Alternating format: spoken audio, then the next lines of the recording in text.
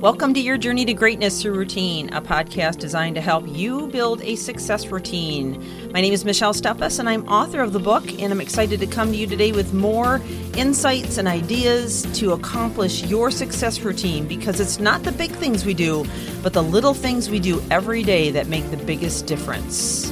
So let's get on with the podcast.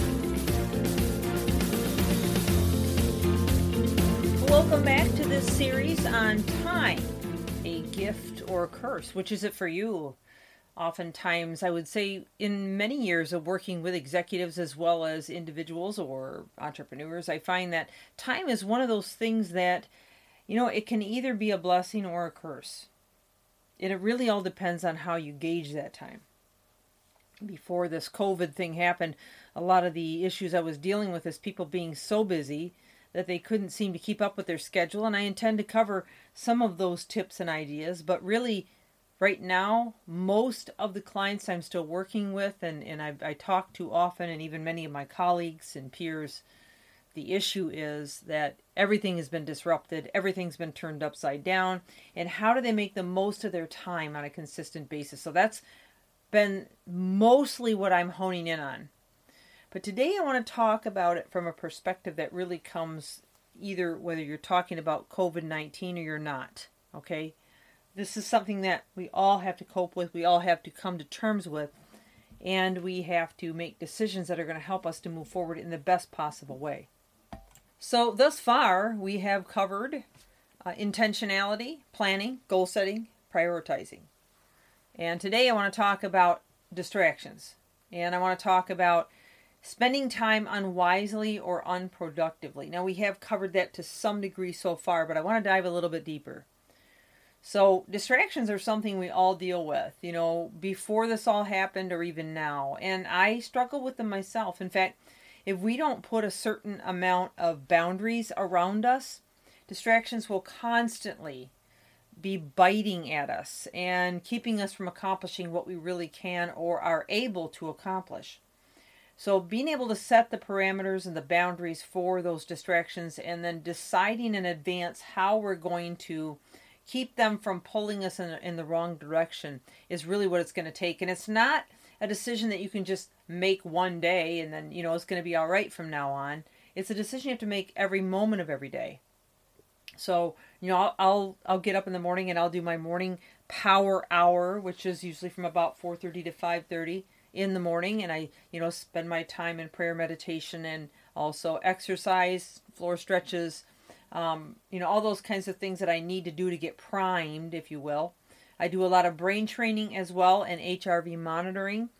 So then when I come out of all of that, then I jump at my desk early in the morning because I know my most productive time is early in the morning. Now you might be saying, no, I could never ever get up that early, nor could I ever be productive at that hour. I'm just not that kind of person.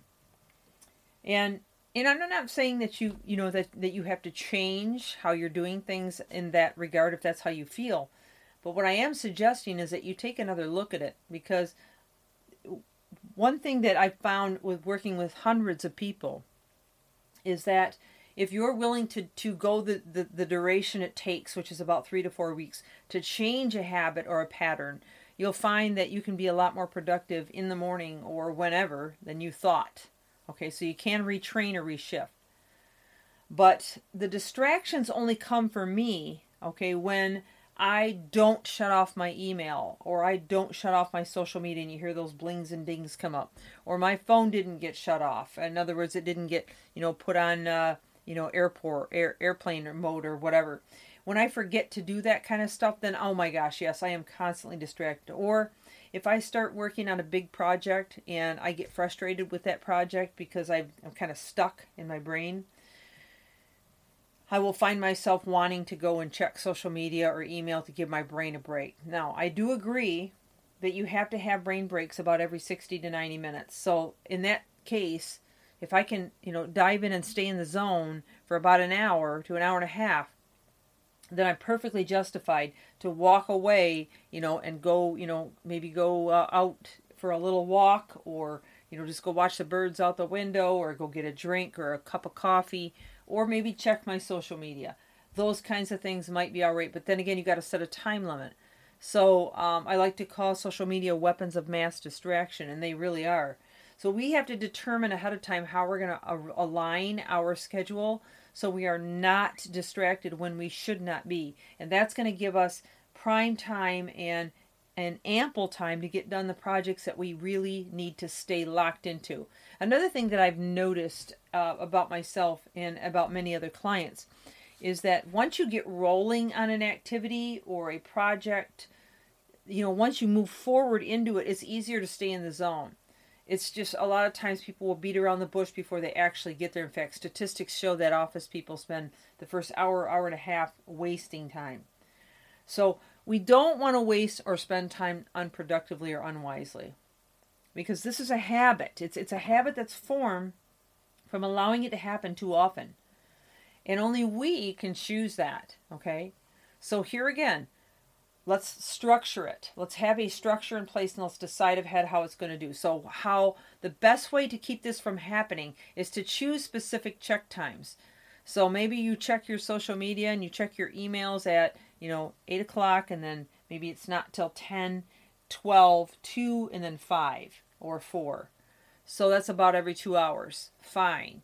Check it for about 5-10 minutes, respond, and then go back to your work and your projects. This is the best way you can do it. We're getting back into a routine, a solid structure routine. So at the end of the day, you're like, oh my goodness, I cannot believe how much work I just got done. I was not distracted. I didn't go off into, some kind of a crazy rabbit trail of whatever. I structured my day. I stayed on the course, and I made sure that I followed through with my own commitments that I made to myself. And there's nothing that will build your confidence more, give you more vitality, energy, and excitement and zeal for the future than keeping this on track. Okay, so I hope that this has been a help to you, and we'll move on tomorrow with some more information, and I hope that you will share this with those who it may help. Thank you for joining. This is Michelle Steffes, your journey to greatness through routine. Until tomorrow.